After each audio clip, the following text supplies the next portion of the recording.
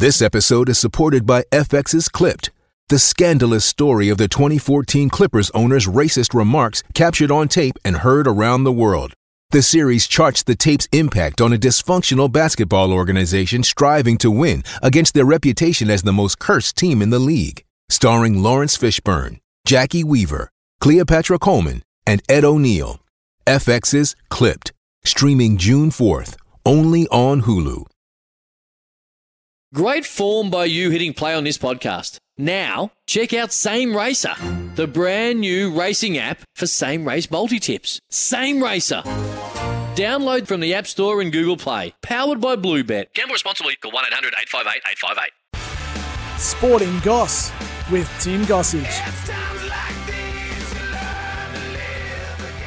Huge show, absolutely massive. Thanks for your company. Tim Gossage with you for the next 2 hours on SEN or SEN Spirit 621. Thanks for everyone for your interaction. 087 0487 736 736 is our text number, or 13 12 55. Get in touch with us anytime you like about all things. A massive show. Robbie West going to join us. He's at Christmas Creek up on an FMG mine site doing his thing. Of course, the proud dad of Connor West, who was taken in the draft last night by the West Coast Eagles. Wayne Paul, East Kimberley Football League president. Halls Creek continues to produce AFL talent, and there is another one joining the system last night. Ashley Johnson via Sturt has gone to Collingwood. He's come through Claremont and Halls Creek, so Wayne Paul will join us. Matthew Parker, Second Chance Parker they call him. He's going to join Richmond. Who knows? Who knows what might happen at the Dreamtime game? We know they've pulled out the fairy tale stories with Marlon Pickett in the grand final a couple of years ago. Will they do the same for Matty Parker? Who knows? We'll be chatting with Parks a little later. Talking basketball with Corey Homicide Williams. Who does he think will win the league? Ian Pryor plays his 100th game for the Western Force, and Trevor Gleeson will also touch base with us just before midday. But it's time now to get straight off the top and talk about last night's draft with a young man who did a remarkable job. Mitch Cleary, last night, of course, and the whole team, and also to Nat, who does a remarkable job on afl.com.au, and they covered off the draft in very simple, efficient, but enthusiastic terms, and it was good to watch last night. And Cal Toomey joins us online, afl.com.au, draft specialist and journalist. Cal, congratulations, mate. It was a wonderful coverage to watch. Well played. Oh, I appreciate that, Goss. Thanks for that. Yeah, it was good fun. We had a lot of feedback that I think the punters out there enjoyed the fact it was a little bit more free-flowing as a draft, maybe in comparison to last year. Clearly, in the mid-season draft, they don't have the bidding or the live trading, which sort of made it a bit of a quicker event. But lots of great stories to come out of last night. And I actually did hear, Goss, that you broke the news to Connor West's parents. Is this true? It is true. So I let it sit for about 10 or 15 minutes after I saw that he was drafted, and I looked at socials, and everyone chimes in, and I think even the news had it on already, and everyone had turned around. So I just took the liberty of texting Kylie and just saying, and Robbie, and just texting and said, "Congrats to Kylie, congrats, Mum." Took a while to get back to me, and she got back. She goes, "Why?" And I said, "Oh, Connor." And she goes, "What's he done?" I said, "Been drafted by the Eagles." And she goes, "Yeah, right." So she didn't even believe me. And the same for Robbie. So and a couple of people have chimed in and said, "Oh, it should have been for the Sun to tell him." It was all over social media. It was online. It was not like it was a great secret. I just thought they would have been the first to know and across it. But neither of them knew the draft was on. Well, clearly West Coast only made their picks available the day before the mid-season draft by placing Daniel Venables and Jared Cameron on the long-term injury list. And we knew that Will Collins was right in their sights, who was their first pick, a sweeping, competitive defender from the Swan Districts Footy Club. But maybe Connor West was even taken aback by their interest as well. So potentially it was a bit of a surprise to all. But yeah, a good pick, and clearly a player that they've earmarked to come in and be ready to go straight away. Yeah, Robbie West's going to join us after the next break. He's up at Christmas Creek up on the mine site where he's been for the last 12 months, and he's very, very excited. But he was telling me that Connor got called to the club yesterday. I think there was a number of hopefuls called. I think, and I stand corrected on this because I'm not privy to this situation, but I think they did some last-minute medicals, and I think he was none the wiser for being picked, and he was shocked by it all too, so it all happened pretty quick. But he's a good pickup, Connor West. I will say this. I mean, he's hard at it. If you look online, you look at he got ironed out by Brady Gray, and I think it was almost like the first West Coast Eagles waffle team game, or one of the first, where Brady Gray split him right down the middle and knocked him out, Connor West. But he's gone away, got tougher, got bigger, got stronger, a bit older. He's going to be a handy acquisition, and we know that tackling's been a bit of an issue at West Coast, so he might come in handy very soon. Well, he's averaging 6 tackles a game so far in the waffle with West Perth and 27 disposals, and they played well in the state match against the Sandford last month. So clearly he's got the form on the board, and as you mentioned about Matty Parker, these guys can come in and play straight away. Whether they necessarily will, there'll be an adjustment period clearly when it comes to game plan, and we know that coming into an AFL system there is that transition of getting to know where to be, when to be, what the terminology is and all the rest, so you are playing your role. But I think that West Coast, given that the midfield injuries and struggles that they've had this season with different players, will be looking at him to say, well, there's a spot there for you. So if you can come in and reproduce what you've done at waffle level, then there's every chance we'll be seeing an AFL debut pretty soon. Very soon. So can I just, in general terms, the 22 opportunities, I was surprised with clubs have spots available that don't take them, Gold Coast and Essendon. Can you just give us an idea of what changes? Is that simply because maybe the players that they had done their due diligence on had been taken and they just didn't want to just put a bloke on their list for the sake of it?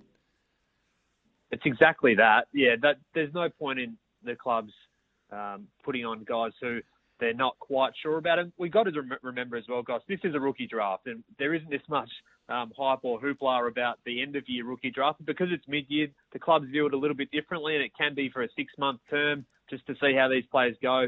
Towards the end of the season, players can nominate to go a little bit longer and stay as 18-month players as well. And if you're the player such as John Newcombe, you can nominate a 3-year term and end up at the Hawks, which is an intriguing story in itself. But when you talk about Essendon and Gold Coast, and there's a couple of others, Carlton and St Kilda also left some spots open before heading into the night. It just means that, their players are picked off. And speaking to clubs in the lead-up, they had a list of maybe 6, 7, 8 names that they're really happy with, at the higher end. And once those players have been picked off, they're happy enough to pass and let it be. And particularly with clubs such as the Bombers and Gold Coast. I mean, Essendon are on the fringes of the top 8. If they win this week in Dreamtime in the West against the Tigers, then they'll be right in the thick of the finals mix. But they're probably not sides who are pushing for the premiership, clearly. So you look at the guys who have gone to Melbourne, in particular in Kai de Klaas, who's a ready-made key back / wingman.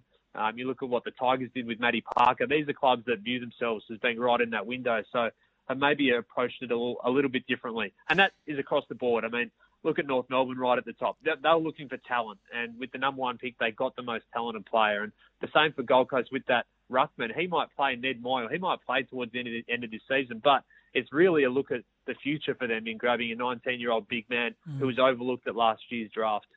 Cal Toomey from afl.com.au, and of course, all the draft expert and reconnaissance of all these clubs. There were some surprises. Who are the top 3 surprises not picked up at all that you thought were shoo-ins to go?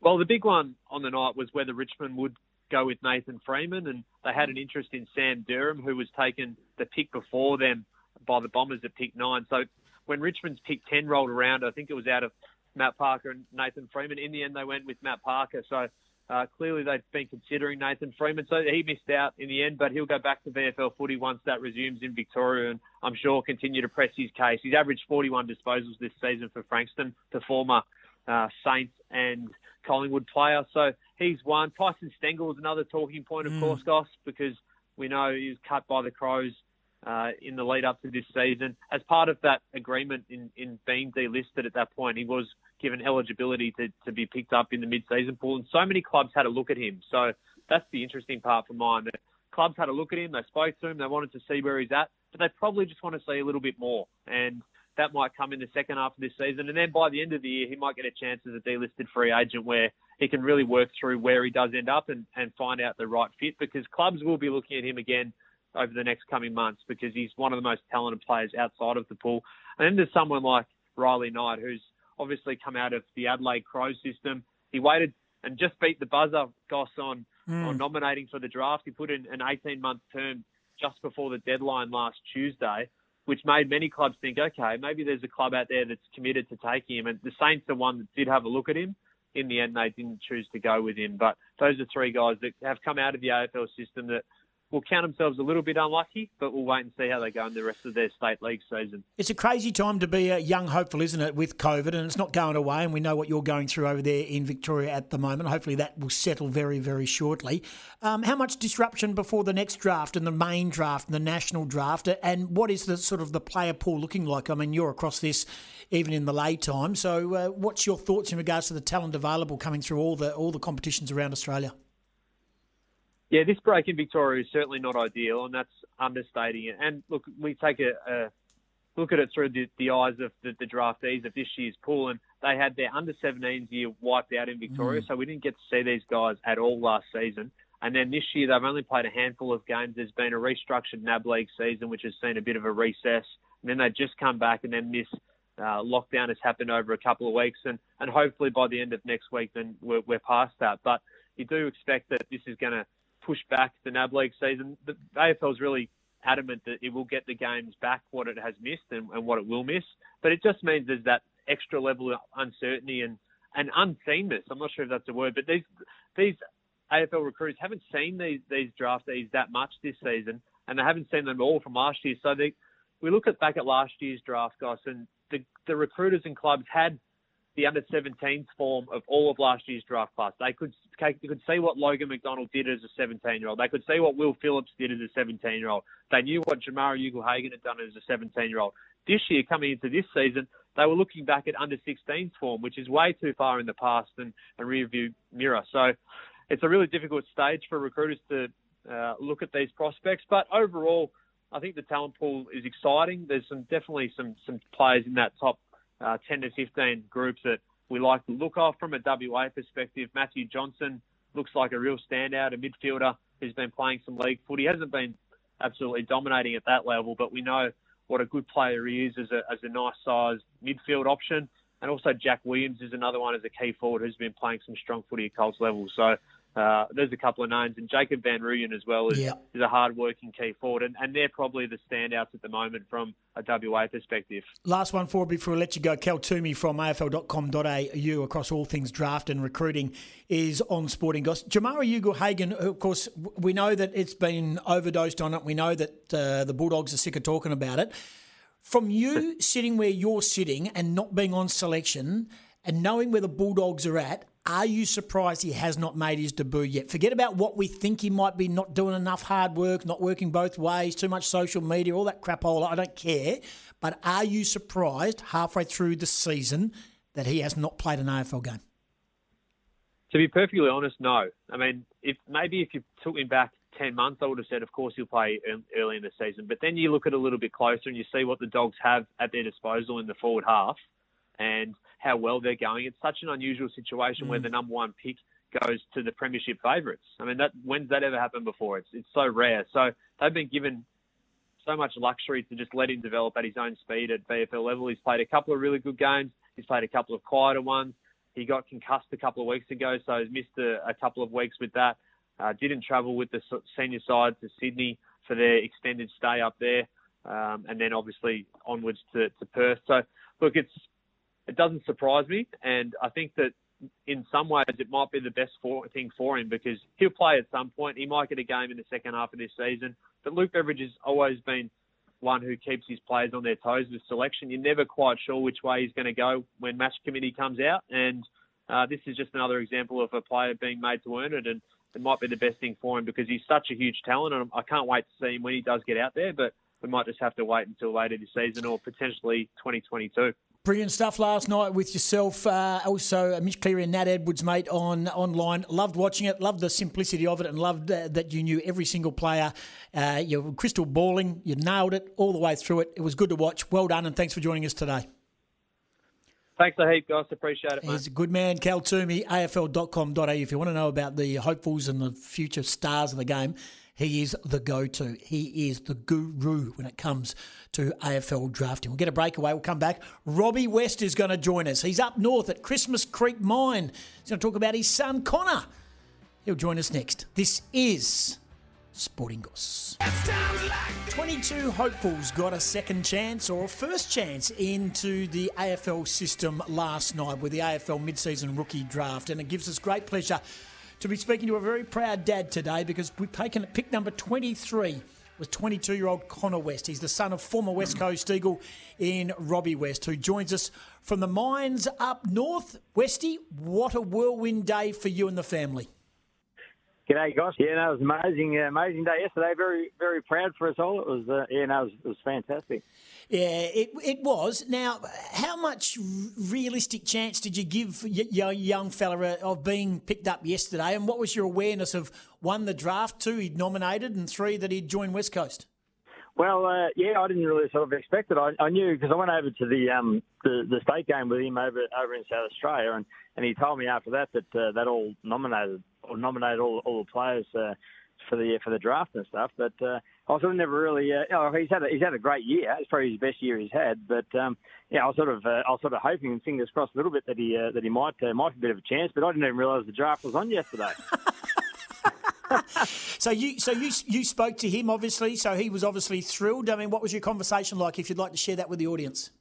Yeah, no, it was. Well, you actually told me you got drafted when I just jumped out of the shower and I'm up here at Twiggy's mine at Christmas Creek, and I just got back to me donga, and I just jumped out of the shower, and you'd actually rang me and told me. So I didn't even know the draft was on, but I eventually got hold of him probably 20 minutes after I spoke to you, and he was just he's a bit like me, sort of a bit dumbfounded, sort of shocked, but he's elated and he's excited and just really looking forward to the challenge and getting amongst it and a new chapter in his life, the next chapter. Yeah, no doubt. So just tell us a bit about his attributes. I mean, as a proud dad, you're going to tell me that he's one of the greatest things of all time. But just talk about him as a youngster. When you're growing up and you've won a Sandover, you played AFL football, you went across to Adelaide as well. Just tell us a bit about him as a young boy following his dad's footsteps or playing junior footy or shadowing you. Just tell us a bit about the Connor West story. Yeah, well, he started obviously playing when I coached him for his first couple of years. He was sort of 5 and 6 in his first couple of years there, and I thought, this kid might have a little bit of talent about him. But he just sort of progressed through over the years, and then I remember he used to go down to West Perth when they had. He was probably about 11 or 12, I suppose, and they go and do those sort of clinic things with the seniors and stuff. And he'd come home with a bit of paper to say, your push-ups, your all different things, your squats and whatever, and sit-ups and whatever. And anyway, he'd sort of say how many he did and whatever at the clinic, and he really enjoyed it. Anyway, after tea and that sort of stuff, you'd go past his bedroom and he'd have the door closed, and so you'd sneak the door open, and he'd have his earphones in. And he'd be doing push-ups and sit-ups and planking and or bridging, or whatever you call it, and all that sort of stuff. Just doing stuff off that list. And I thought, this kid, he's going to put the hard yards in. Then he was always doing extra training, more than any of the other kids were doing in the team. And I thought, he really wants to maybe have a go at it. And then a few years ago there, he was obviously playing senior footy, and he was sort of watching what he was eating more. And then I remember last year, I sort of said to him, I said, you haven't been drafted. I said, mate, why don't you just chill out a bit, eat a bit of chocolate and, a bit more chocolate and have a few more beers with the boys and don't forget your mates and that, go out and have a few beers and enjoy yourself. And now this has happened, he's having his best year. He said last night he had a fair bit of chocolate over the pre-season, and then he's had a few more beers than normal, and he's been going out with his mates, and he's bought a house now, so he's got a couple of his mates living with him, so that, I go around there whenever I'm home, and I'm always helping him doing things, and we end up having a beer and that sort of stuff after work and on the weekend or whatever, and it's really good, and I think he's probably relaxed a bit more there, and then all of a sudden he's playing great footy, and bingo, he's been drafted, which is great for him, Yeah, Robbie West, our guest on the Sporting Goss. We're talking to a dad who, of course, his young boy is now on the West Coast Eagles list. I mean, obviously he's ensconced in West Perth. That's where all his mates are. I don't think he's got clearance to play straight away for West Coast Waffle, but at the same time that must be tough too. As much as he's so excited about going to the next level and being with an AFL club, and that's what kids aspire to, that upheaval to sort of down tools and leave West Perth. Mind you, friends for life, so I'm sure he will acquaint himself with that footy club again in the future. But that must be probably somewhat of a downside to that, because he's sort of connected with the Falcons. Yeah, well, that's going to obviously be hard for him. You know, he'll go across and obviously play in the Eagles reserves there and stuff. And but then, you know, if you want to get to the next level, then he's going to have to play with all his teammates that he's going to be training with now, and he'll still have his mates and stuff at West Perth. And then at the end of his AFL career, hopefully in 10 years' time or whatever, he can always come back to West Perth or whatever, and God be willing that he gets a good go at it and whatever. But it's going to be it'll be different for him. But then that's the nature of the game at the moment. Absolutely. Now I picked up the paper today. Back page: Sun rises in the West. Eagles pull waffle shock in mid-season draft. There's a shot of Connor West breaking out of the pack against South Fremantle. Dead set. I reckon there's a photo that I have seen that looks exactly like you, with the same look, the ball, the same direction, the crouch of the body. Do you recall a photo very similar to that? Yeah, I'd say there would be one there, and it's just, like I say, it's a long time ago now. But I'm actually pretty proud of him with the mullet. He's got the hair going, which is very good. I'm very proud of his mullet. So. So he went across to the state game, and some people said it wasn't his best game. But do you feel like that was a chance to, albeit West Coast have taken him, there would have been a lot of scouts looking at that game online, on TV, and maybe even at the venue as well. Did you feel that could have been a game changer for him, or do you think he was always in the West Coast sites before that? No, that might have opened him up a bit more to the obviously to the Eagles and then maybe other clubs and stuff. And obviously it's a great. What can you say? Accolade to make the state team and go over there. And that's obviously opened up the door for him. I know I was talking to Jack Cale when I was over there and bumped into him, and he was going to go down to Port Power and get them to try and maybe have a look at him and that sort of thing. So, it's obviously by getting in there, that's might have opened up the door. Maybe they're looking at him before. I'm too sure. He loves to tackle. He's the leading tackler, one of the leading tacklers in the waffle competition, and certainly the leading tackler at West Perth. It seems as though West Coast. A lot of it is their tackling or lack of tackling or the breaking of tackles at the moment. Not saying he's going to walk in and be the tackling machine and the superstar, but if that's the one thing he brings to the plate for West Coast, that's not a bad attribute to have, is it? No, that's a great attribute. I remember, obviously when I was growing up, I grew up in the country and that sort of stuff, and played in a good, tough sort of league over there, and tackling was a big thing then. And when we come to the Eagles, Mick obviously made sure that you always lead with your shoulder. And I got him as a young kid. They always said to him, always lead with your shoulder, lead him with your shoulder, and he's done that, and it's obviously progressed through his games he's played, and then obviously to senior level, and this year is really standing up by being the best tackler and stuff. So, that's a very important part of your game these days. Yeah, very much so. So was he at the club yesterday? Someone told me that they saw Connor West at West Coast yesterday. I mean, I don't know what the process is there. That was even prior to the draft, so they're obviously running some checks on him, maybe even doing a medical on him. I mean, it's an amazing process, isn't it? I mean, as you said, you weren't even aware the draft was on, but it's amazing how clubs go about their due diligence, and obviously they would have had to do some to making sure that he was fit and sound and ready to be drafted. Yeah, I think there might have been a few of them they put through the testing and that sort of stuff, just to, like you say, just to make sure they're right and they've got no little niggly injuries or whatever that could be long-term injury for them. But he snuck down there. So he obviously didn't tell anyone, and he had to keep it quiet, as they said, keep it quiet. And they're not guaranteed they're going to draft him or anything, but just had to obviously do the checks. And like I said, there's probably a few of them that went through and got tested. But in the end, he's got picked up. So, super proud, mate. It's awesome. Good on you, mate. Well, congratulations to you and to Kylie and to the sisters as well. So how many kids have you got, and where does he sit in the pecking order? Well, he's the second one, mate. We've got three girls and him. So his three sisters are his biggest supporters. They've been to nearly every game. Like he's played through all the juniors on raining days. They'll be all sitting there with little umbrellas and whatever when they're little and stuff. But Bree's obviously the oldest one, and then Connor, and then Ash is the next one, and then Sinead's the younger one. So, but no, they'll be they go to every game, like I say, and they're his biggest three biggest supporters. So, well, it's the next step. Who knows if he plays for West Coast? But one thing's for sure, he's a darn sight closer than he was 24 hours ago, mate. And you must be incredibly proud. I know Kylie would be proud. You're proud. You're a long way from it. I'm sure you'll be making sure your roster suits if he does make his AFL debut at some stage, that you make sure you're there wherever that game may be played.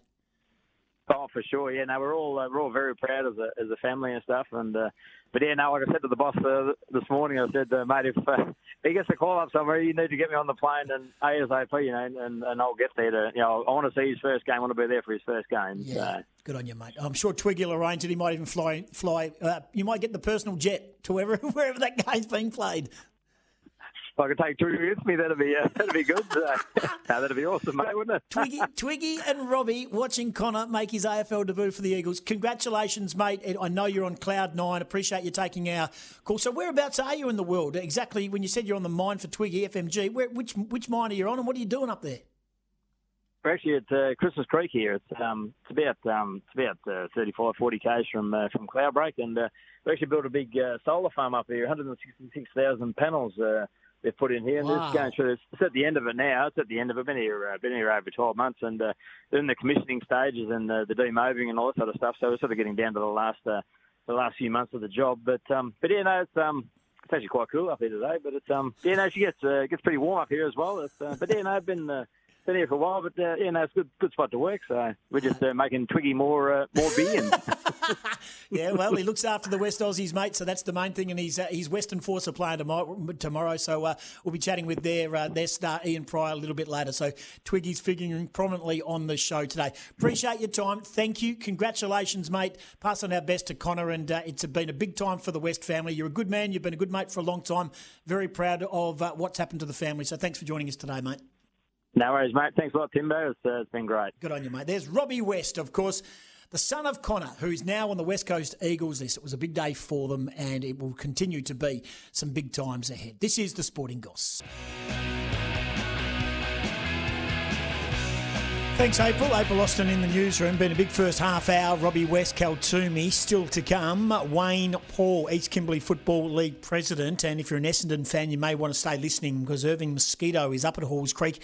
We'll give you an update on his progress as well. Matty Parker still to come in the show. Also, Corey Homicide Williams talking basketball. Ian Pryor is in New Zealand. Plays his 100th game of Super Rugby tomorrow night against Canterbury and against the Crusaders, and Trevor Gleeson hopefully before midday as well. Just a reminder too, Peter Vlahos is going to be a part of Tab Lounge every Saturday morning. That's right, on SEN Spirit 621 and SEN Track 657.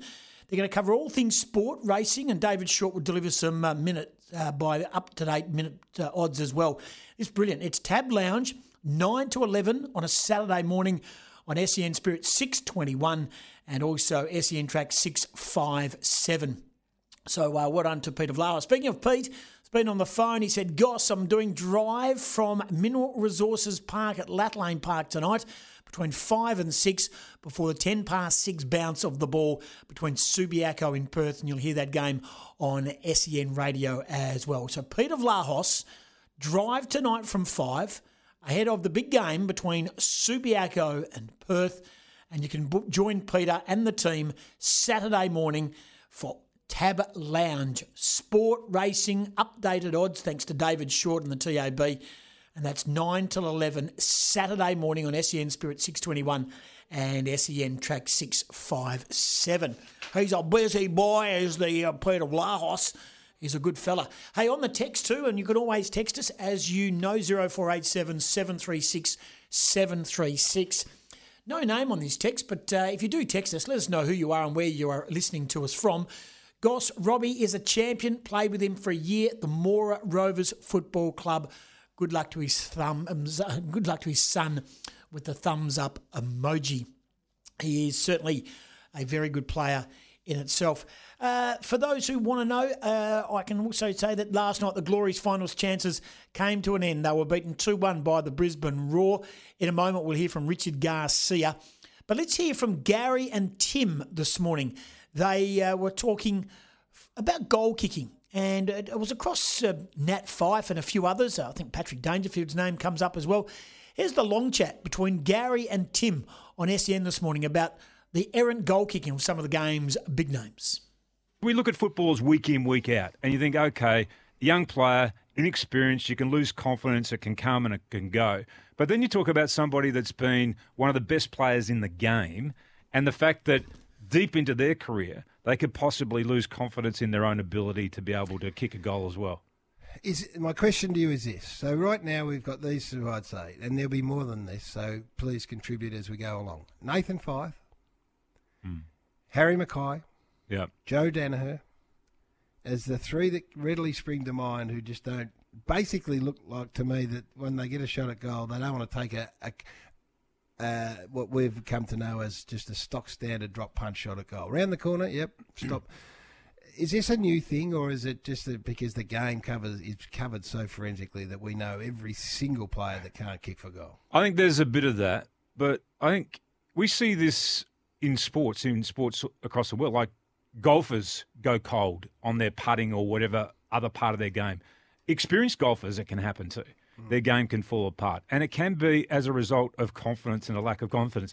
I'm fascinated with Harry Mackay this week and how he lines up for that first goal.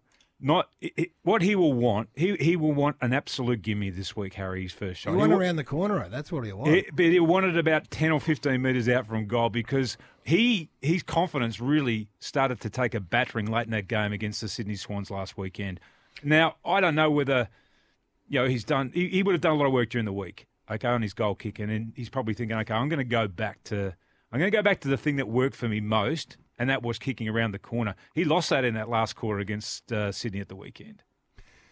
So Joe Danaher's the same. Goss. Certainly well, and his misses aren't affecting the result. Yeah, mate. I think Wayne Paul needs to be played leading into the news. Yeah. Because it's going to cut off. If we play it after this ad break, it's going to cut off. So what do you want me to do? Take 2 breaks before going to this. Okay. Yeah. So take a break after this and then come back and then take another break and then play Yeah. Cut out of this As when you to can. who you judge the best. Just cut out of this when they both finish talking. Cool. Broadly goal kicking and whether it affects their legacy as all-time greats down the track. Do you mark Nathan Fyfe down on the back of his goal kicking woes at the moment? A couple of others that have come off the temper text. Paddy Cripps not a great shot at goal. I think that's pretty fair. Don't think he's a great, reliable shot at goal. Yeah, there it is. Says Gary and Tim talking this morning about the goal-kicking woes of some of our game's biggest names. We'll get a breakaway still to come. We are going to be chatting with East Kimberley Football League President Wayne Paul. He's going to talk about the Halls Creek Football Factory. This is the Sporting Goss. Well, as we saw last night, Ashley Johnson, it says he's from Sturt, but of course we know he's from WA. He's a former Claremont Colts product. More in particular than that, he's from Halls Creek. Ash Johnson, now gone to Collingwood. And a man who can tell us a bit more about him is Wayne Paul, who's from the East Kimberley Football Association. He's the president of East Kimberley, and he joins us online. Wayne, thanks for your time. What another great achievement for a very small town, but in particular, a town that continues to produce AFL-listed players. Yes, that's correct. It's got a very good history in the last,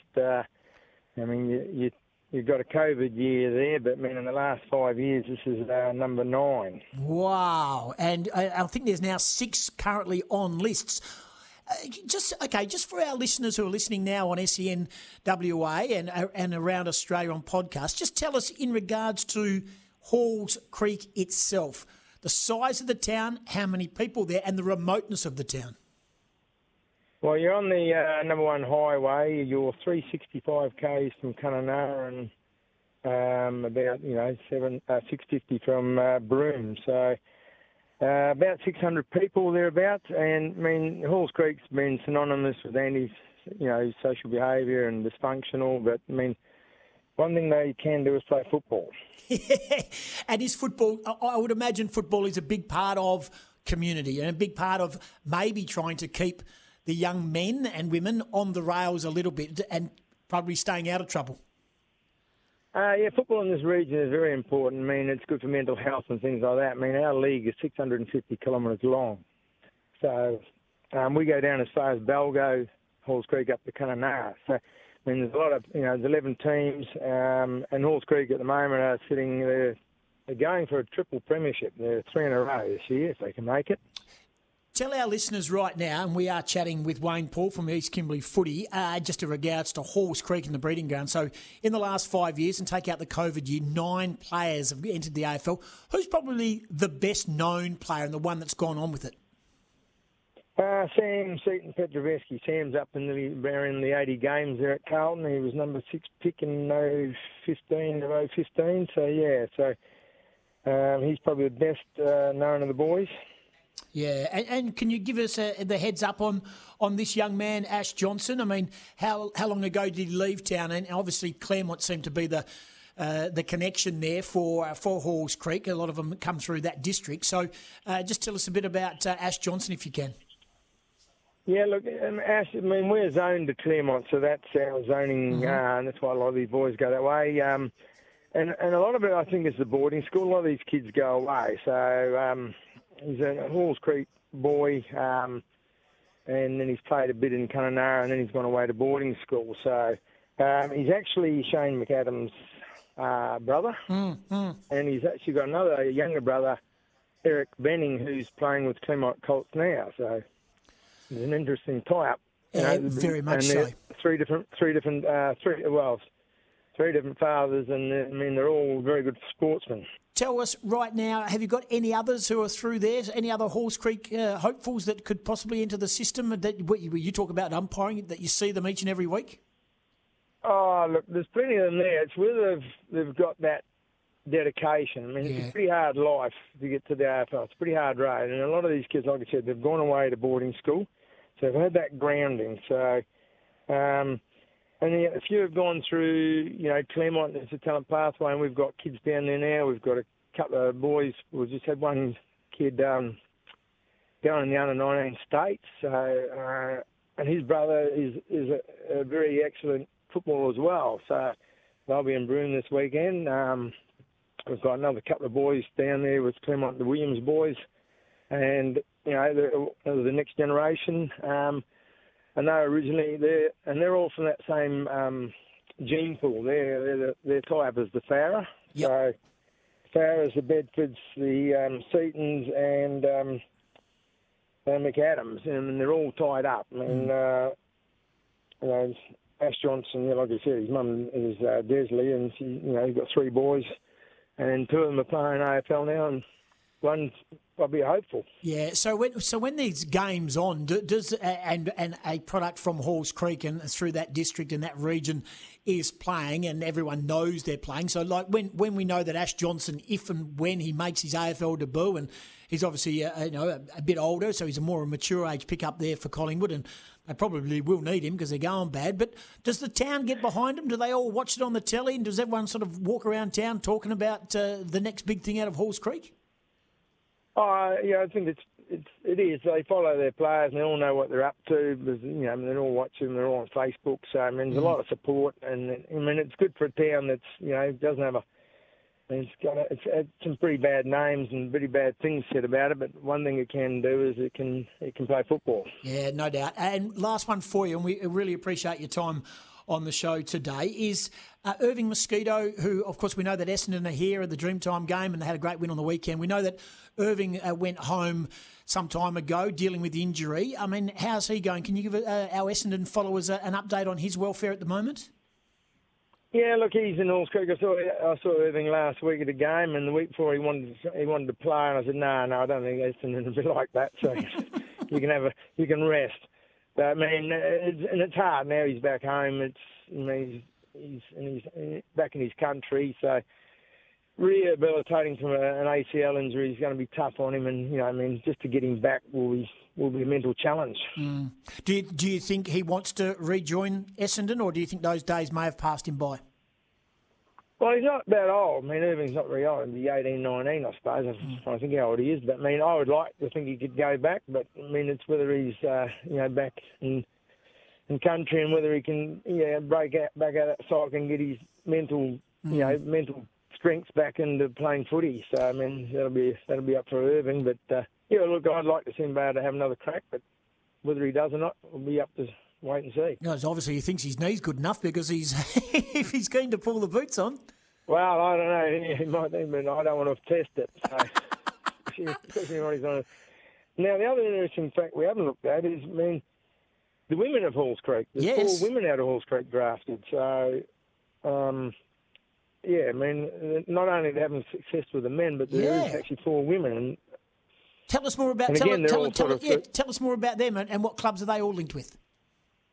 Well, I'm not sure which AFL clubs they're with. There's Kazim Stewart. She's, I work with her sister up here in Kununurra, or cousin, and then there's a Whip Farah. So you know which family that's from. She's a Farah. So that's all. And all these people are, all relatives of Daisy Farah, the ex-MP. Yep. You've got Crystal Petrovetsky, who's Sam's cousin, and then you've got Alicia Jant. So I'm not sure which family she's from, but I'm probably, if we looked into it, should be related. Yeah, well, Alicia Jantz, of course, is with the West Coast Eagles. And Josie's just about to have a baby and, of course, played about 97 games for the West Coast Fever in netball as well. I worked with her on Monday night at the netball, which is fantastic. Well, it is a great production line. And football, the women's game up that way is thriving? It's just starting to take off. We've sort of... We've got 3 teams that sort of play around Halls Creek, and it's in its formative year, so it's a bit hit and miss. But in the northern end, we've got 5 teams of women's footy teams, so it's getting there. But geographically, it's a bit harder because the men comp's been running longer. There's only so many cars and whatever in some of these communities, so getting women's games up and running with men's comp is sometimes a little bit challenging. Yeah, well, mate, congratulations to everyone involved. You've been up there, as you mentioned, for over 20 years now and seen this production line. It continues to grow. Some great, great talent coming out of Halls Creek and right through that East Kimberley region. Well done to you, well done to everyone. And Ash Johnson joins the long list and the very current list of hopefuls coming out of the Halls Creek region. Appreciate your time and thanks for letting us know a bit more about the game, the town and the whole football production line that is Halls Creek. Thanks for joining us. You're welcome. Thank you. Ben Simmons, 19 points, 10 rebounds, 11 assists, a couple of blocks and a steal, and a team high 39 minutes as he and the 76ers wrapped up their first round series against Washington this morning. Coming up after the 11 o'clock news, Matt Parker, the new recruit from South Fremantle, St Kilda, he's joining Richmond. Will he play Saturday night? Corey Homicide Williams talking basketball, life after Bryce Cotton at the Wildcats. Ian Pryor talking rugby, he plays his 100th game, should I say, tomorrow. And hopefully we'll chat with Trevor Gleeson before the top of the hour. This is the Sporting Goss on a Thursday. Peter Vlahos from 5 with Drive. Again, it was just a night full of great stories, isn't it? And a lot of those great stories came out of WA. And one of the best is Matt Parker, of course. South Fremantle, former Saint, now with Richmond, and it is just a feel-good story. And he joins us on the Sporting Goss on SEN right around WA. Parks, congratulations, mate. You must be on cloud 9 and you must be, well, fair to say, taking a few phone calls over the last 12 hours. Thanks for having me, mate. Good to be on board. Yeah, a few phone calls, but just sat with the family, soaked it all in and getting ready for the hard yards now. Yeah, it is. I mean, you've just got to now focus. Tell us a bit about the St Kilda journey. You don't want to go too much over it, but you played the 19 games. It all ended a bit abruptly for you, but you could have spat the chewy and walked away like so many young men do and just gone, it got too hard and whatever. But you went back to South Fremantle. That clearly is the move that opens the door again with another AFL club, and a huge club at that, the best club of the modern era right now in Richmond. Yeah, so, obviously... first year at the Saints was, 17 games. Then I just, got injured and a couple niggles here and there. And then the second year didn't really have a good year, off the field and on the field. So, coming back after getting delisted, coming back and, just kind of with a little chip on my shoulder. Yeah. And just kind of a point to prove, took it on the chin and, done the hard yards behind the scenes and obviously back at South and just tried to play the best footy I could. And, obviously coming back, I started enjoying and loving the footy as I always did. And, the love for it now is just you can't explain it really. Well, we can, because we could see the smile and hear it in your voice right now, but also the fact is that your mate Marlon Pickett was one of the first ones to call you, and I'm sure you were still stunned. There wasn't a lot of to and fro in the conversation, but he's played a significant part in your football journey, and he's another example of, you know, when you get back focused and on the rails, good things happen. Yeah, that's it. I think, you know, ever since my footy started, Marlon's been there. He's got me down to South, and, you know, my journey took off from there. But, you know, that, like I said, he's been there and I've been there for him, so it's a two-way street with us. Yeah. You know, when he needs it, I'm there for him, and when I need it, he's there for me. So, you know, he's just a big brother I never had, and, you know, I'm just another little brother to him. So, you know, to have him at Richmond and so long with all the other boys is it's going to be pretty special to be on field with him again. Yeah, hopefully. Yeah. Well, Matty, can I just say that, you know, Sydney Stack, I know Sydney's had, you know, had his moments, but they've stick by them, and Damien Hardwick is a great believer in sticking by the players, sticking by the group, sticking by Marlon Pickett, get him on the list, plays in a grand final, plays in a premiership. You know, things don't always go according to plan in everyone's life, but they seem as though they're very much focused on what happens away from the footy field. You've got a huge opportunity, not just as a footballer, but as a young man, to be attached to a great football club who seem to have everything in line to make life better for you. Yeah, that's exactly right. I think they obviously took the chance on Miles, and, you know, look what it's done for him and the club. You know, young Sydney and a couple of other boys, you know, we're not all perfect. So, you know, to see a club stand by their players and have their backs is, you know, something that you want to be a part of. You know, you don't want to be a part of something that no one's going to be there for you, or you feel like you're alone. Where as at Richmond, all you can see from the outside and the inside is that everyone's there for each other. And, you know, I'm extremely proud to become a part of that. Let's talk about the logistics of it, mate. What about family? They've already been, you know, you've been across there before. What's the whole sort of upheaval going to be like, or you just can't wait to do it? No, like I said, it's all for my kids. Everything I do is for my two kids. So, you know, a little sacrifice now is going to help me and my family in the long run. Yeah, very true. So the fact is that they're coming over here is a great way of introducing yourself to them. Realistically, have you spoken to Damien Hardwick? Are you any possible chance, and I know that's called this COVID protocol, but is there any possible chance you could be playing Saturday night, or have you been told, no, don't get your head in that game just yet? No, there's been no conversation about that at all. I've just, you know, spoke with Dimmer and, you know, introduced myself and congratulated me, and, you know, just can't wait to meet him. Yeah, well, it's exciting stuff. Where were you when the draft happened yesterday, and who was the first person to tell you? I'm led to believe there was a few South Fremantle Colts players started to obviously look at their phones and social media and started to sort of shimmy over towards your direction. Did you know something was going on? Yeah, so I was in the gym. You know, I do my gym regularly on a Wednesday. I was just in the gym, and then you know, my manager called me, and I was thinking, what's going on here? Why is he calling me? You know, draft time. And then, yeah, he's on the phone, and then, you know, maybe a minute later, my phone started blowing up. The manager started going off, so, and then all the young Colts boys just started shaking my hand and saying congratulations. So I was like, I'm assuming I got picked up, but didn't know who, and then that was it. It was Richmond. It is a fantastic. Did you sleep okay last night, mate? Yeah, not too bad. The kids kept my back warm, so it was a nice, cosy sleep. Mate, well done. Fantastic. Great story. It's just another great story in football. You know, be sad that a great product has to go east again to carve out his AFL trade, but it's well deserved. And one final one, the state game. I've spoken to a number of the boys who played in that state game. They said that was a great experience. Not the result they wanted, but it was a great experience. Did you enjoy it? Yeah, of course. You know, it's obviously representing Western Australia. You know, the Black Swan. You always want to represent your state, and you know, even for the younger boys never experienced it, I think it's a good learning curve for them and getting their football out there. So don't dwell on the loss. Just keep the experience and build from that.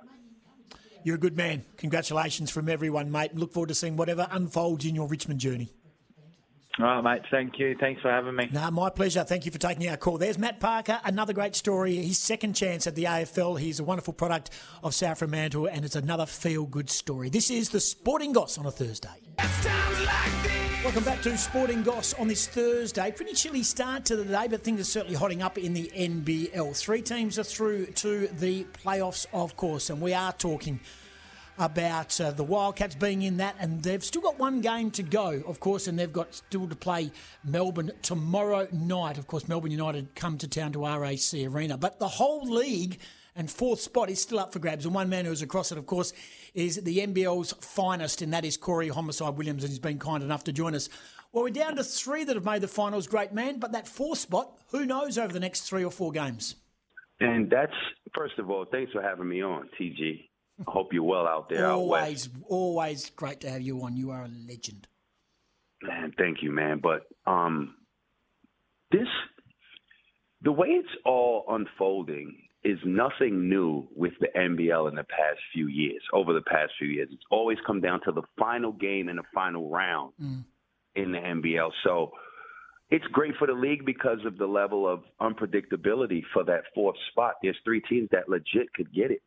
Southeast Melbourne Phoenix are just pissing away their opportunities with these piss-poor performance, let's be honest, right?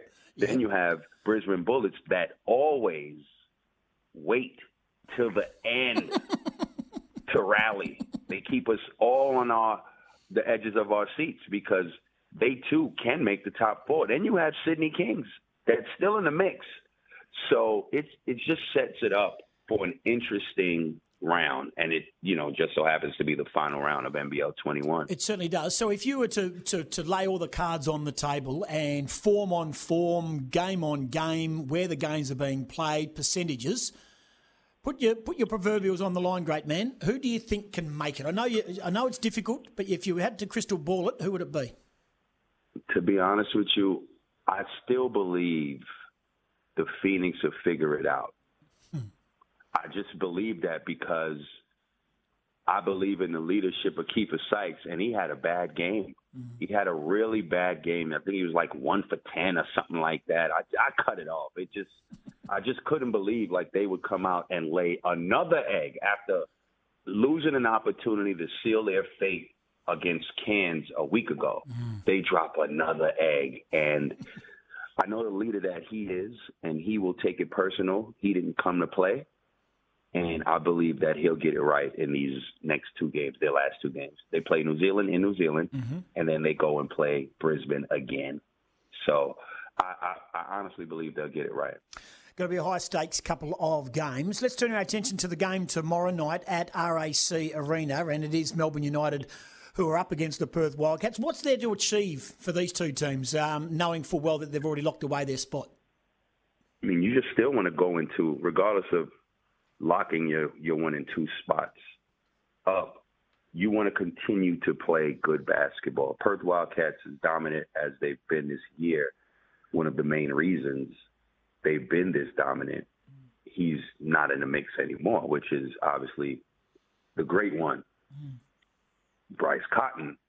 Now, the question for me is, who is going to be able to create off the dribble for themselves in the clutch, as well as others? Nobody ever be Bryce Cotton. We know this. However, that's where you're lacking at the moment. No one saw this coming. Very unfortunate. I had Perth Wildcats to win it.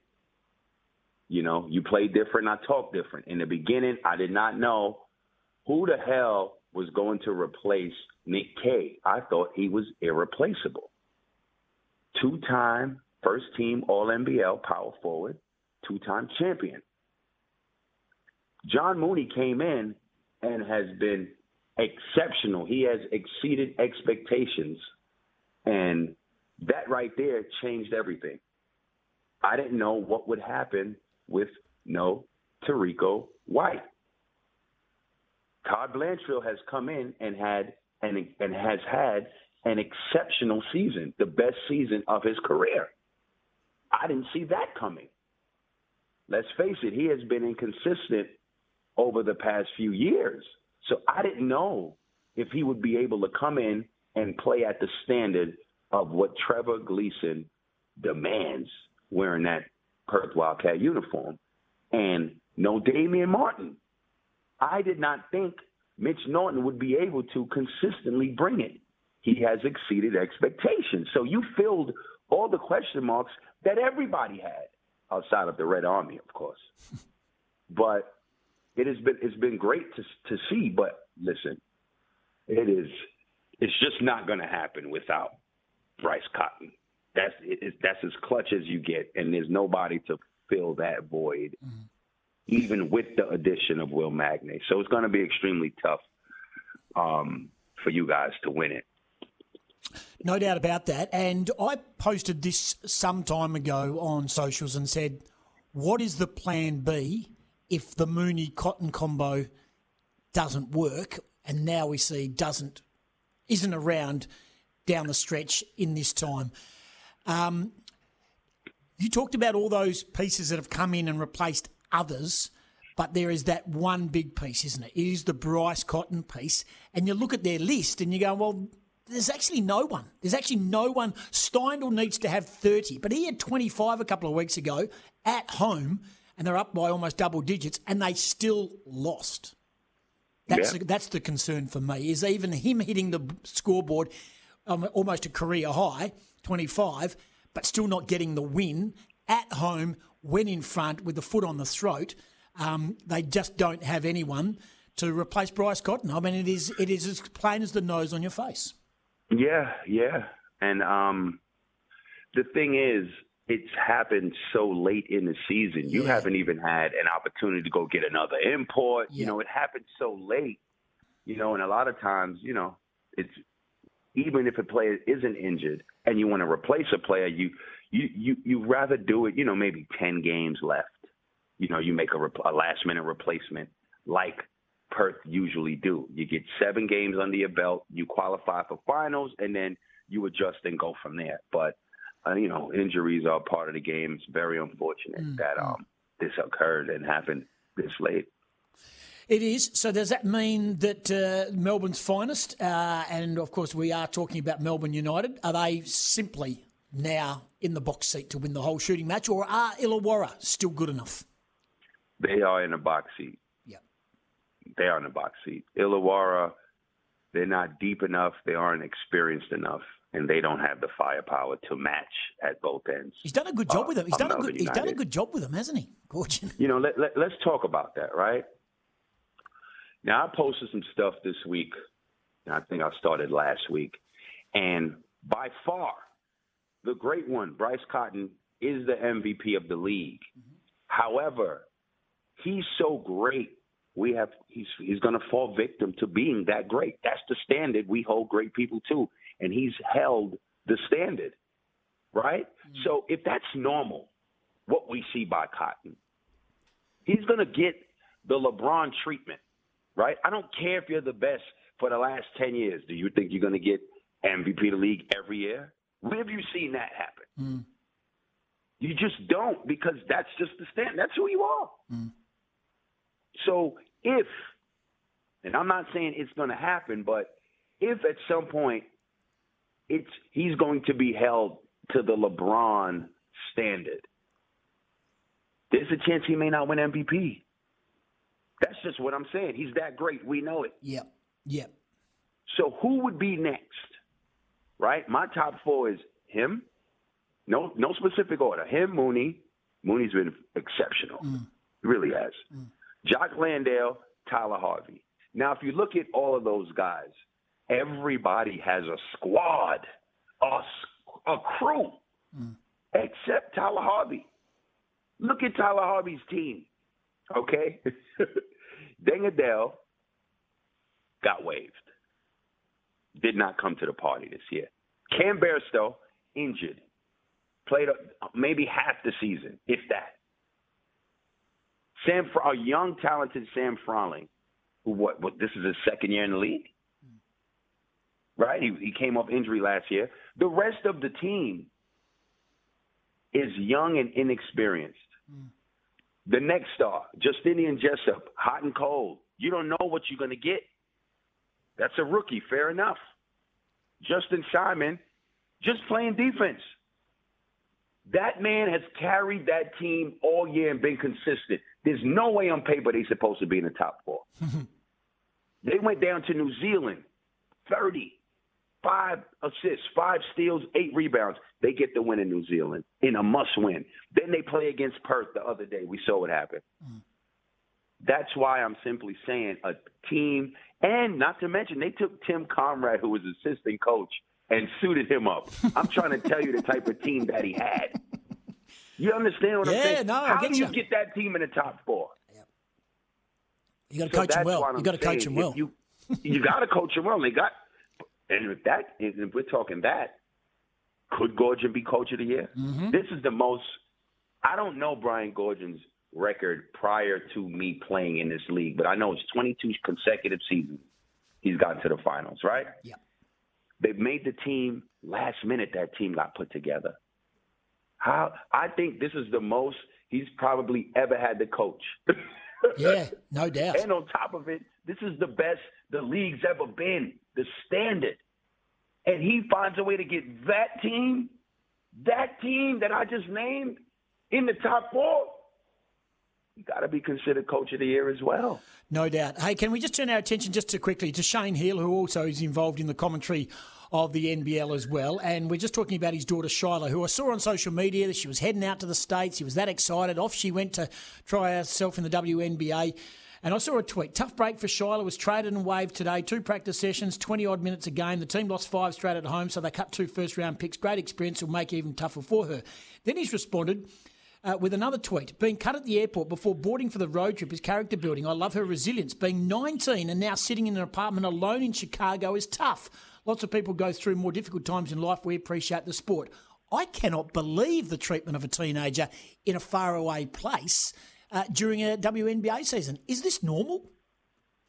Honestly, I didn't think you cut a player in the WNBA at the airport. That's not usually how things go at the highest professional level of any sport. It's very unfortunate how it was handled. You know, this is something where I feel like you have a conversation with her. You bring in the office. You know what I mean? The GM sits with her and explains the situation. So I believe that was poorly handled. Can she make it? Of course she can make it. You can't be a number 8 pick in the WNBA draft if you couldn't play and couldn't make it. So in a situation like that, there might be a team that picks her up. Because if you went number 8, there were other teams involved that would be involved in interested in your services. So sure. Hopefully she gets picked up while she's there. Very tough time for her and the family. Hey, mate, love our chats. So Wildcats and United tomorrow night. Great news. For the Perth team, can they win without Bryce Cotton, albeit it is at home? They can win, but I think that Melbourne United, they want to go down there and go out west and really let that team know we're winning this championship. Golding will have a huge night. He always does. He gets under my skin, that bloke. He's seriously. he's too good. He's too ice cool. He knows it. He's got the strut, and he thrives on people not liking him. And more important, Scotty Hodgson is coming, and he's been in some really good form, which is very, very important for Melbourne United to win this grand final. Appreciate your time. Always like our chats. Thanks, mate. Always a pleasure. Good on you. There he is, Corey Homicide Williams, NBL's finest commentator. Love the way he goes about it. He calls it how he sees it. He always has done. And he's now in love again with Andrew Bogut, which is brilliant. But that's Bogey going from player to spectator as well. This is the Sporting Goss. We talk NBL a little later also. Trevor Gleeson's going to join us. This is the Sporting Goss on a Thursday. Big day tomorrow in the Trans-Tasman Super Rugby for the Western Force. They take on the Crusaders, and that is a tough assignment. But it's an assignment that we can celebrate for Ian Pryor, of course, because he is celebrating his 100th Super Rugby game. He joins us on the Sporting Goss. Congratulations, mate. It's been a long road to get there, an interrupted one and a bumpy one. But congratulations, it's a wonderful milestone. Yeah, thanks, Scott. It's obviously, like I said, been a hell of a journey. And, it's a milestone which I'm extremely grateful to be able to notch up 100 caps. Yeah, tell us a bit about the journey. As we know, the rug pulled out from underneath the Force several years ago, and you just sort of you battle around in playing in sort of global rugby and stick around and become one of the real servants of the club, even away from Super Rugby times. Just tell us a bit about getting there and the resilience, probably both mentally and physically, to get there. Yeah, sure. So obviously, long story short, I sort of came through the club pathway, the unconventional pathway, I guess, to get to Super Rugby, and I think that sort of battle hardened me both physically and mentally, and set me up well. So yeah, like you said, obviously at the end of 2017 there, I didn't want to chase on the Super Rugby contract. I thought that chapter was sort of done in my career, and went overseas to play for 6 months, and then had the opportunity to come back and help rebuild the club. And at that stage, it wasn't until 2025 anyone could get back into Super, so I thought that would be well and truly past my time. And certainly in terms of playing, and then, yeah, COVID happened, we got back into Super Rugby, and here we are. So, yeah, obviously a lot of hard work, a bit of resilience, and a little bit of luck along the way. You make your own luck, mate. Ian Pryor, our guest here from the Western Force. Big game for him and the team too. Tomorrow night, Trans-Tasman Super Rugby with the Crusaders. More on the Crusaders in a moment. I read with interest, ironically, you reached your 50th appearance for the Force in the last game of the previous Super competition against the Tars. So let's hope the competition continues after your 100 milestone, because, as we know, it all sort of ended abruptly from that point onwards. Mate, What's your great attribute? Not just so much right now as a player and your leadership and your experience. So tell us about what your attribute to be a player of such resilience over a period of time. Because I mean, it's your third club. Of course, you started in Queensland with the Reds, you went to the Brumbies, and then you come across to the Force. Was it fair to say you just need to be in the right mindset and adjust to all situations, which you seem to have done over the journey? Yeah, I think I've been fortunate enough to have a really good upbringing from my parents, who immigrated over from Zimbabwe, and obviously learnt a lot of resilience and hard work, and looking after those around you off them, and that's sort of something I've tried to emulate in my career. And it's sort of not what you get given, but what you make do with that matters the most in life. And yeah, I've just tried to take the most of every opportunity I've been given, work hard for those opportunities, like you said earlier, and yeah, just try to be a good person outside of that. And managed to stick around for a while. So must be something working. Yeah, well, it is. And look, and you talk about your family. So I'm led to believe they're going to be in the stands in Christchurch at Orange Theory Stadium. Who will be there, and where are they all residing around the world? Yeah, so that'll be really special. So Mum and Dad are in Brisbane. Yep. So they're going to come over and watch the game. They get in this afternoon to Christchurch. My wife and daughter are here already. So they're going to come to Captain's Run, which is really special. And then, unfortunately, my sister and her partner couldn't be here. They're both in the military, sort of serving both at home and overseas at the moment. So, obviously couldn't have everyone. That's the way our careers have panned out. But, I wouldn't have got here without their love and support. So I'll be thanking them, that's for sure. Will you come off the bench? Is that the normal game plan for Ian Pryor nowadays? So this week off the bench. I guess obviously it's been different week to week with how the team's shaped up and everything, and that's sort of my role this week, to come on as a finisher. And it seems to be a bit of a strength of mine at the moment, is coming on the games in the balance, or we're trailing, and sort of putting us in a right position where we're in a chance with it to win it. So, whatever my role is, whether it's starting or finishing, I try to the best of my ability, and try and help those around me to make sure they're playing well as well. When you're on the road, and you have been for some time now, heading across there to New Zealand, and obviously you train and your focus is on playing, how do the boys sort of spend their time away from the training field? Are there any COVID restrictions at all for you? No, we're pretty lucky over here in New Zealand, to be honest. So we've stayed at Napier, we're in Christchurch now, and then we're heading to Nelson. So some pretty good areas to explore and discover. And to be honest, it just felt strange grabbing the passport and headed to the airport. So that was probably the biggest strange feeling. And then, the guys just enjoying each other's company and being on tour. Something, we probably took for granted before COVID happened. And, now we're in a very privileged position to be able to, explore another country and hang out with each other while we're doing it. It's pretty lucky. The Crusaders, 54 points past the Tars, 63 past the Reds, and even though it was narrow against the Brumbies, 31 points. They score big. You're going to have to be at your very, very best as a team tomorrow afternoon, our time. Yeah, 100% correct. They're a juggernaut of a club, arguably the best club in world rugby, the way they run and the way they operate and their success. So, it's a good measuring stick to see where we are as a club and as a team. And I know everyone's excited for the challenge, and these are the games that players look forward to, is coming up and testing yourself against the best. So we're going to have to shape up and front up, and the rest will look after itself. You're a good fella. Congratulations on the milestone. It is a wonderful achievement in this crazy world that we live in the crazy rugby path of the Western Force. And we know that, of course, the owner has had a lot to do with that, and that has been wonderful support from Twiggy Forrester and the team. But you also have been deserving of this opportunity to play 100 games for your loyalty and also your game day smarts. Appreciate it, mate. Thanks for joining us on the Sporting Goss, and all the very best with you and your family tomorrow. And let's hope the Force boys really stick it to the Crusaders. It's going to be a tough assignment, but let's hope they can pull off what would be a remarkable result for a remarkable human and a wonderful servant to the club. Cheers, Gossy. Appreciate the kind words, mate. Thanks for the time. He's a good man. Ian Pryor from the Western Force, 100 games. That is such a big achievement in this modern day of rugby and COVID, and also the Western Force's interrupted journey. This is the Sporting Goss. Back with plenty more on this Thursday. Beautiful blue skies, tad chilly outside. Stay with us, plenty more to come. Welcome back to our Thursday edition. Don't forget, Gillian Goss tomorrow between 6 and 8.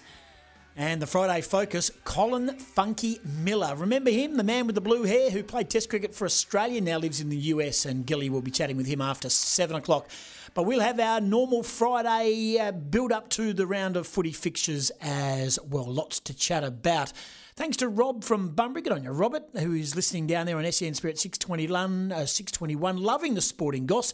Great variety of sports you cover, very enjoyable. Rob, thank you. And thank you, everyone down in the southwest who listens to our show. Still to come, don't forget, we'll always have plenty of sport. Trevor Gleeson, we are trying to get a hold of Trevor. I've just seen some pictures of Bryce Cotton, who showed up to training as well. Limping badly after his surgery, ruled his line out through the year, won't be playing, can't travel, will be only able to see home games. Very, very lucky that it's not a career-ending injury.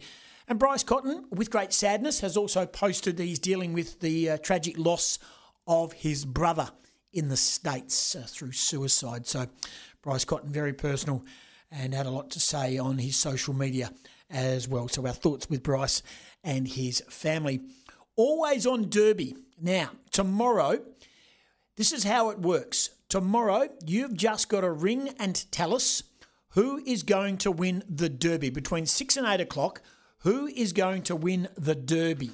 And how that works is every weekend we pit the Eagles up against the Dockers. Last week, the Eagles outscored Fremantle in their respective games by 2 points. You have to tell us who's going to win and what the margin will be. So if you think Fremantle is going to outscore the Eagles in the Bulldogs game as opposed to the Eagles in the Carlton game, you just say Fremantle by 14 points, and that is your tip for the game. So you can always do that. And, give us a call there, 13 12 55. Also, tomorrow, text us who's the most influential player in our weekly Derby, 0487 736 736. And Pav gets to pick the best player in our Always On Derby. So there's 2 competitions running. Thanks to the team at the Sporting Globe, a voucher, 2 vouchers up for grabs. You can ring us, 13 12 55.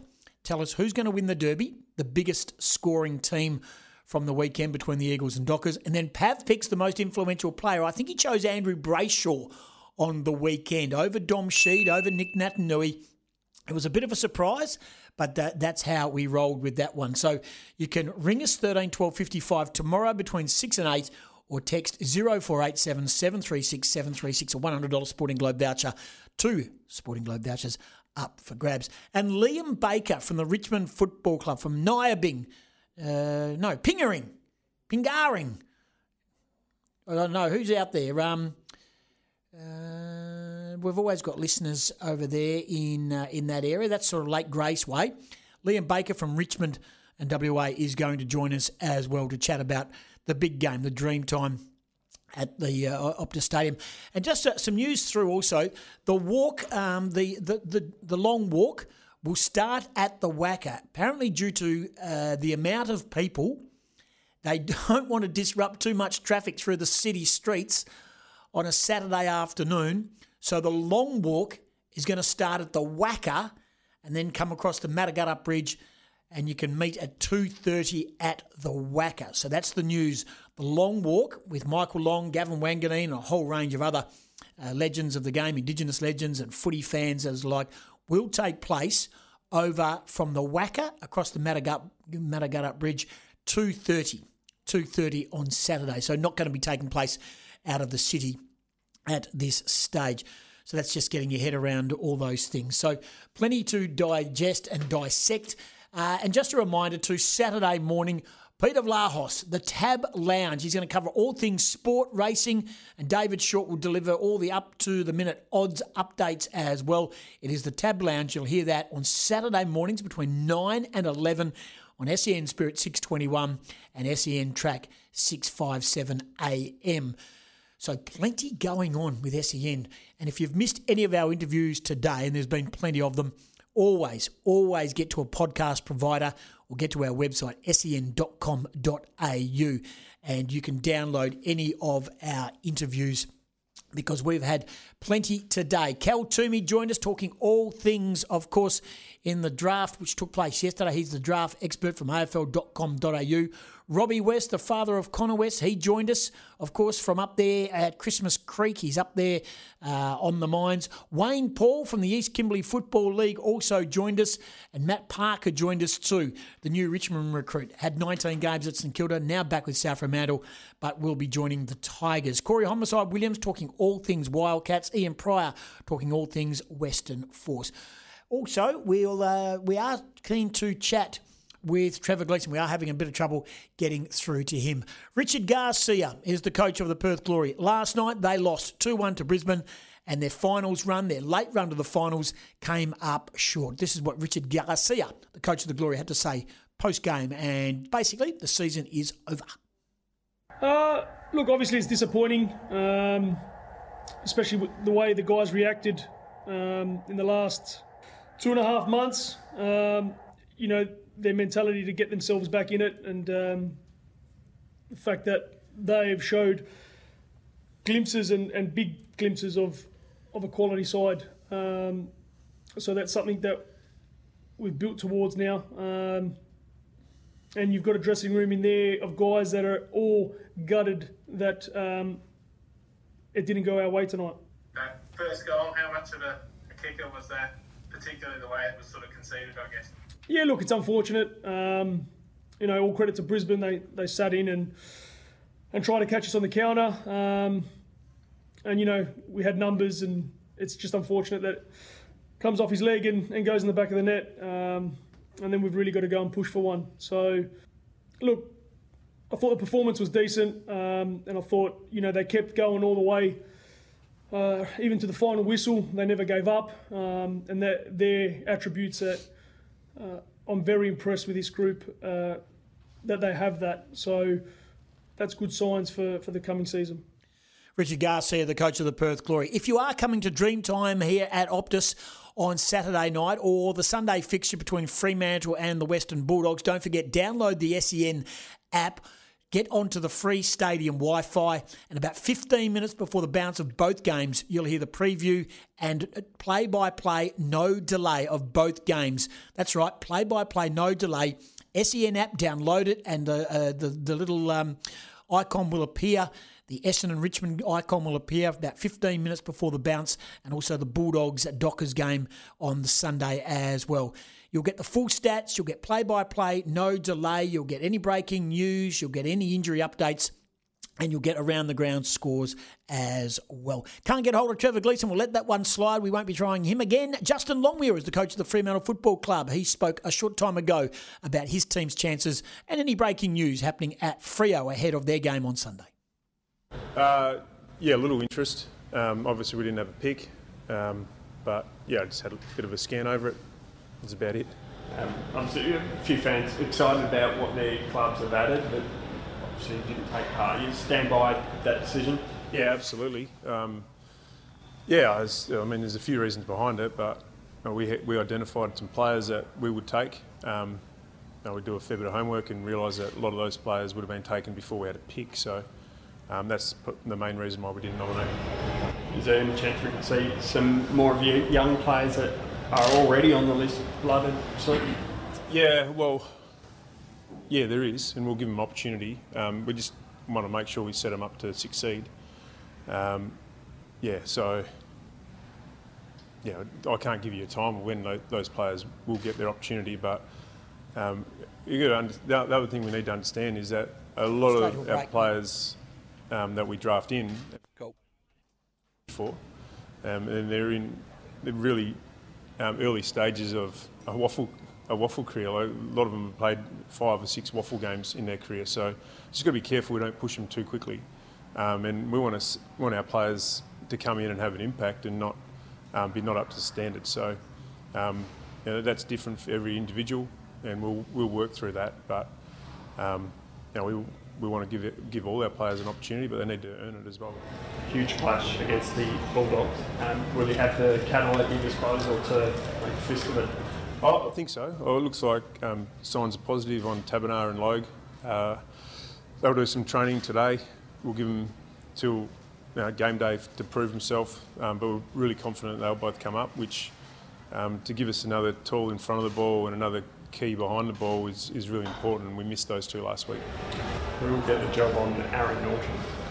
I haven't got that deep yet. I'll actually come back. I was pretty happy with the job Coxie did on Dixon after quarter time in particular last week. All good. Be aggressive in the contest and nullified him after quarter time. So here's an opportunity to get that job. I think we just need to make sure we don't just focus on one player. They're pretty dangerous down there, and they've got some real weapons in the air, along with English and Bruce as well. So we need to make sure we get it done in the midfield and help our backs out. Justin Longmuir speaking to the WA media a short time ago ahead of the game on Sunday. Just a reminder about the SEN Stadium app. Now, I've had a text from Mark saying, hey, Goss, the Stadium app didn't work last week.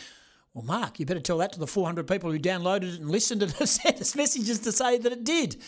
You do get the free Wi-Fi, Stadium Wi-Fi. There are a couple of Wi-Fi options on your phone, on your settings, so make sure you have the right one. But if you have any dramas, mate, ring the station and we will talk you through it. But it certainly was we know how many people downloaded it, we know how many people listened, and we've had nothing but overwhelming response.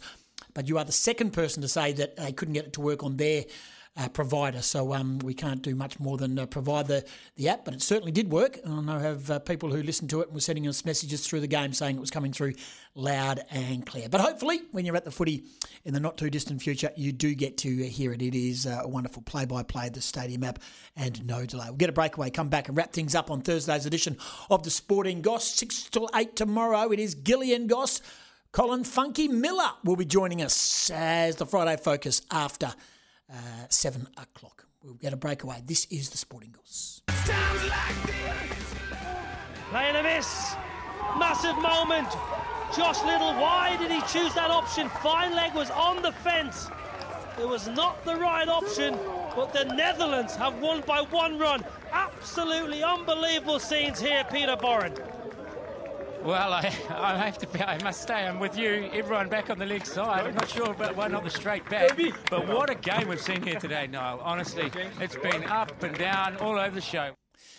That is the Netherlands beating Ireland and got 10 valuable points. This is all about, of course, taking part in the Super League. These are the teams who are trying to get onto the big stage. And I can tell you that Ryan Campbell is the coach of the Netherlands cricket team, and they had a great win over Ireland. And they sang the song, This Might Ring a Few Bells. Have a listen.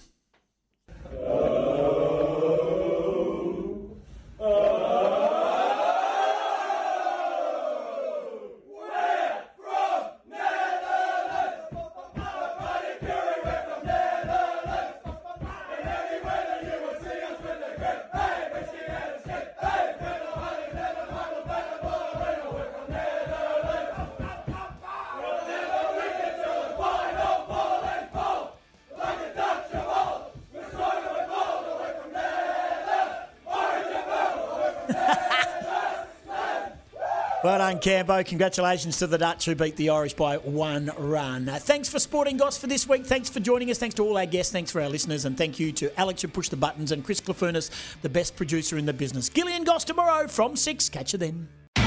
It's Tyre Power's Big Footy Final Sale. To kick things off, you can get the power to buy 3 and get 1 free on selected Toyo passenger car and SUV tyres. Tyre Power's Big Footy Final Sale can't last.